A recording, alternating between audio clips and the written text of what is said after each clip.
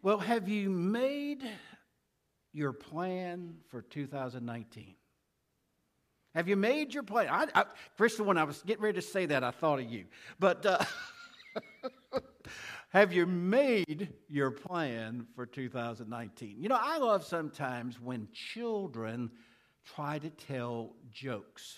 You know, because they're excited and, you know, sometimes they don't get everything in its place or their little minds work a little different than ours. So here was a little boy. He was excited. He said, Dad, if you have 3 frogs, and this is the little boy's joke, right? If you have 3 frogs sitting on a limb that hung over a pool, and one frog decided to jump off into the pool, how many frogs, Dad, would you have left on the limb? Well, Dad replied, 2. The little boy said, no, Dad. There are 3 frogs, and one decided to jump. The boy, going back to the dad, he said, there are 3 frogs, and one decided to jump. How many are left? Oh, the dad said, oh, okay, I get it. He said, one decided to jump, so they all jumped. No, Dad. The boy said, no, Dad. The answer is 3. The dad said, how can there be 3? And the boy said to his dad, Dad, that frog only decided to jump.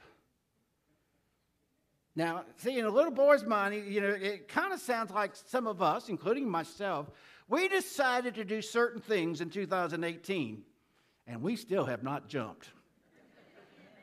And again this year, and we still hadn't jumped. We've decided, but we still hadn't jumped. If you have your Bibles this morning, I'll be reading from the book of Ecclesiastes. Book of Ecclesiastes, chapter 3, very familiar passage. I'd like to read the first 13 verses, Ecclesiastes chapter 3. There's an occasion for everything, and a time for every activity under heaven. A time to give birth, a time to die, a time to plant, and a time to uproot.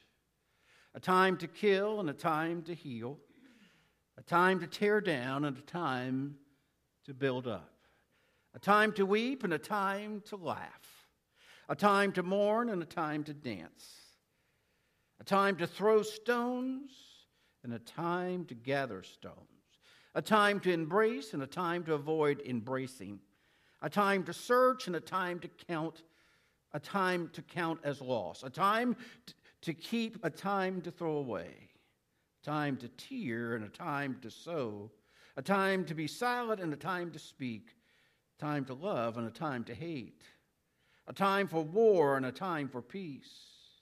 What does the worker gain from his struggles? I have seen the task that God has given the children of Adam to keep them occupied. He has made everything appropriate in its time. He has also put eternity in their hearts. But no one can discover the work God has done from the beginning to the end. I know that there is nothing better for them than to rejoice and enjoy the good life. It is also the gift of God whenever anyone eats, drinks, and enjoys all his efforts. Now, we've read this passage of Scripture before. I've heard this passage of Scripture read at a lot of different occasions. I've even heard preachers say, well, when you don't know what to preach, you go to Ecclesiastes because it covers everything. But that's not my case today. But you know, as we look at this passage of Scripture, Solomon reminds us that God has a plan for us. Do you believe that? Do you believe God has a plan for you? You know, I think that is part of the problem in our world today, is that a lot of people don't think or don't care that God has a plan for them. And so this morning, I want us to think about that as we think of this new year, and to think about what is your plan for this coming year.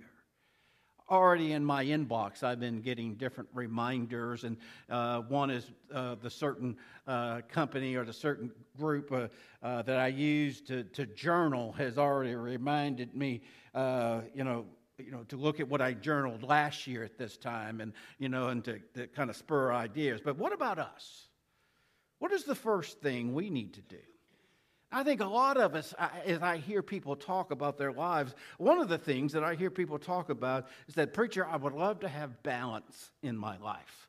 I'd like to have some type of balance in my life. But and I understand that, and I agree, we need balance. But to get balance, we've got to discover purpose. What is our purpose in life? What do you think your purpose is? And I know a lot of times people say, oh, preacher, I don't want to that's too heavy. But I think until we do that, until we seek out what is our purpose in life, we'll never receive the balance that we need in our lives. And so as we think about that, I want you to look at Romans 14:8. Turn over to Romans 14:8.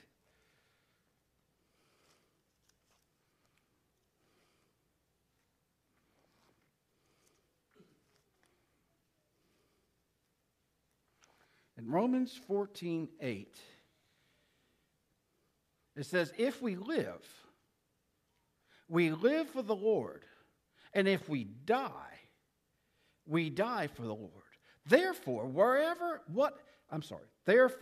whether we live or die, we belong to the Lord. Now, as we look at this passage of Scripture and think about it, who do we belong to? The Word of God reminds us that as a child of God, we belong to the Lord. Now, that's one of the first things to put in our minds and to remember. We belong to the Lord. And so since we belong to the Lord, we have an obligation. Now, I know sometimes that word obligation is a word that we kind of shy from. But again, think where we are. As you look at it, if we live for the Lord. And if we die for the Lord. Therefore, whether we live or die, we belong to the Lord. That is a key in our lives as we think about our purpose of where we belong and the obligation that we have. Now, turn in your Bible over to 1 Corinthians chapter 6. 1 Corinthians chapter 6, and go down to verses 19 through 20. 1 Corinthians chapter 6, verses 19 through 20. Don't you know that your body is a temple of the Holy Spirit who is in you, whom you have from God? You're not your own, for you were bought at a price. So glorify God with your body. You look at that passage of Scripture and it said what? You are not your own. So it reminds us of who we are. I know a lot of times we say, well, I am who I am. Well, we are a child of God. And as we think of that, that should help us come to that understanding that we belong to God. And if we belong to God, God has a plan for us. Now, I want you to look at one more passage of Scripture. I know I'm working you hard. Chapter 2. I'm sorry, it'd help if I tell you what book, wouldn't it? Philippians chapter 2. Just chapter 2. Philippians chapter 2. Verses 12 and 13. Philippians chapter 2, verses 12 and 13. Therefore, my dear friends, just as you have always obeyed, so now, not only in my presence, but even more in my absence, work out your own salvation with fear and trembling. For it is God who is working in you both to will and to work according to his good purpose. Your purpose is to live out and fulfill the purpose of God in our life. That should be our desire. That should be our plan. And he is working, God is working, don't forget this, to unfold that plan in our life. So as we look at that, it reminds us that God is working out his purpose in our life. And in Ephesians chapter 2, verse 10, it says, for we are his workmanship, created in Christ Jesus for good works, which God prepared ahead of time for us. And so, again, as we go through the Bible and we see that God has a plan, and he sees us, and we're part of his creation, and he wants us to recognize that we are his children and that he has a plan for us. Even in my two children, Kathy and I's two children, Aaron and Erica, as you know them, Erica is our one that she still does it, even though she doesn't live at home anymore. She'll call and say, "What are y'all doing?" And she wants to know everything that we might possibly do in that day. And it drives her crazy when we tell her, "Well, we're not sure." The other day she called and said, "What are y'all doing?" We said, "We're going to Fort Myers." "Well, where in Fort Myers?" And we'll tell her, "Well, we know we're going here, but we don't know what we're going to do after that." That just drives her nuts. She wants to know every place that we'll go and how long we're going to stay there and what we're going to do. Now, do you have anybody in your family like that? I'm not going to say no names. But, and that's good to a point, but, sometimes we don't know what we're going to do. But God does, doesn't he? God opens doors. I had something happen to me yesterday that it just reminded me, again, sometimes I get so wrapped up in life and trying to, but, if we just let go and let God.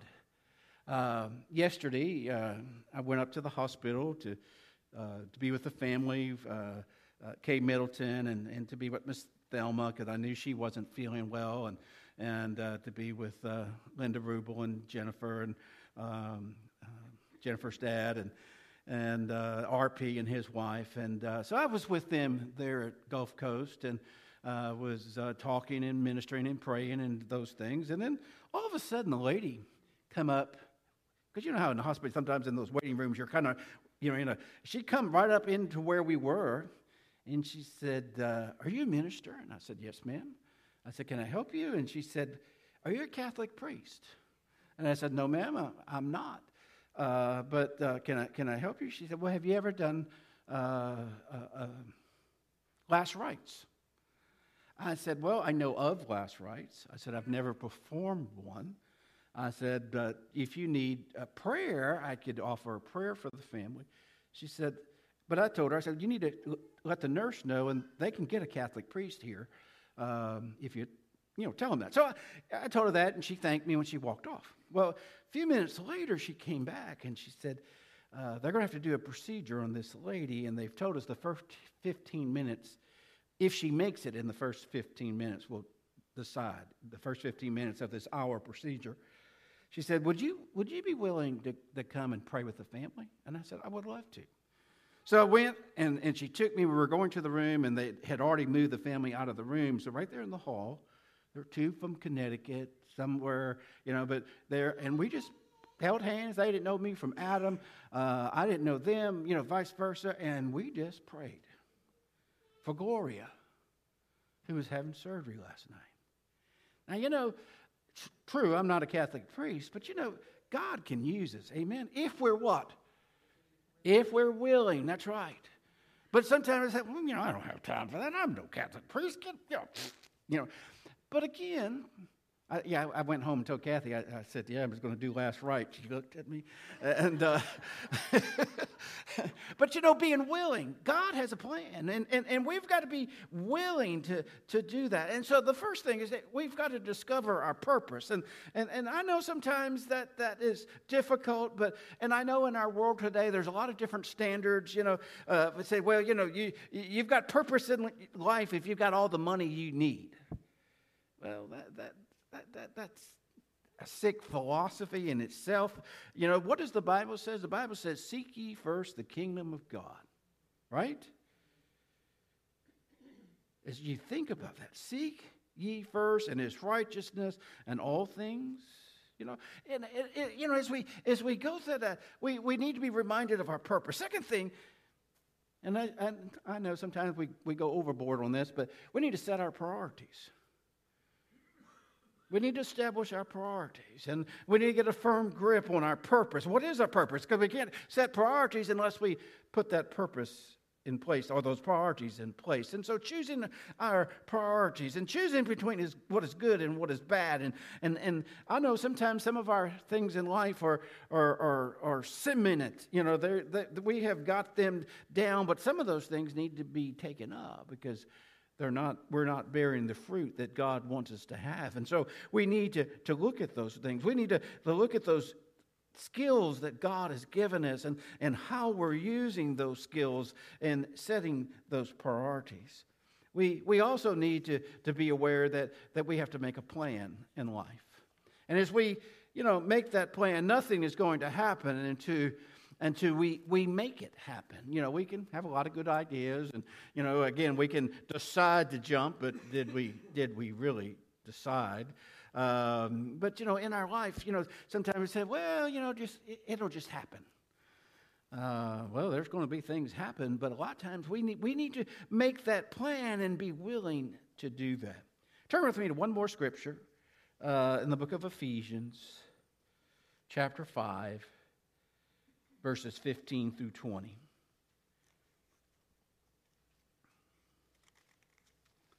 See if I can find it.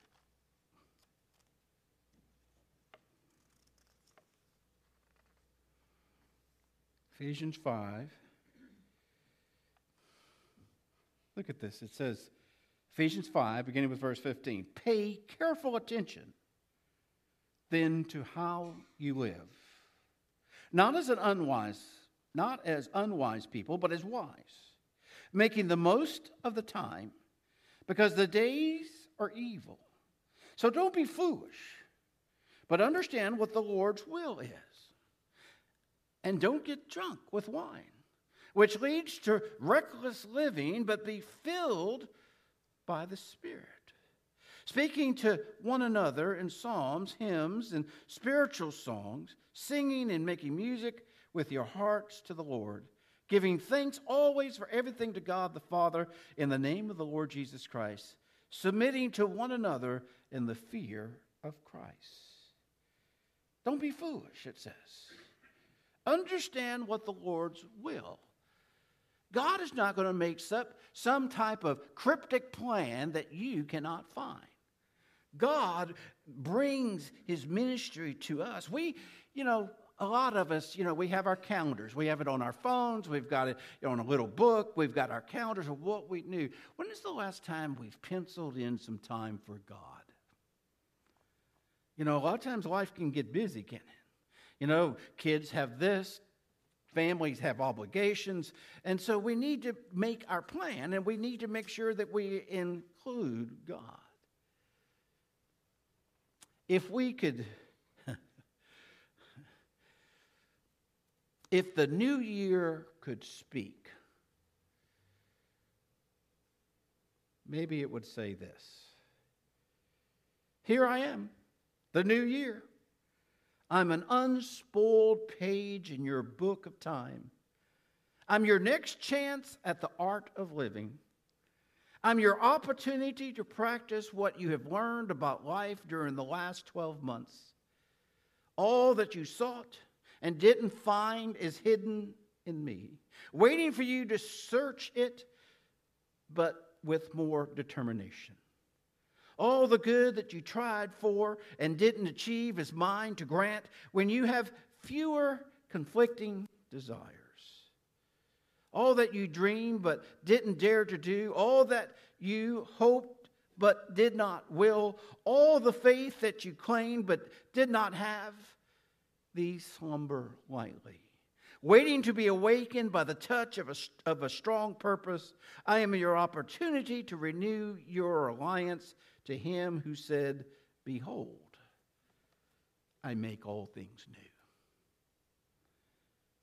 This new year, are we going to be like the three frogs? Or are we going to say, no, I'm going to seek God's plan, and I'm going to strive to live for him in this coming year? Let's pray. Most gracious Heavenly Father, Lord, you're so good, and we are grateful. Lord, be with us this morning as we think of our commitments and we look at our own lives. And Lord, we know where we stand with you and where we stand in life. Lord, help us, show us the path, Lord, that we would strive to live for you and be in the position you would want us to be. Lord, we're grateful. And Lord, you're so kind. Help us today. We ask this in your Son's name. Amen.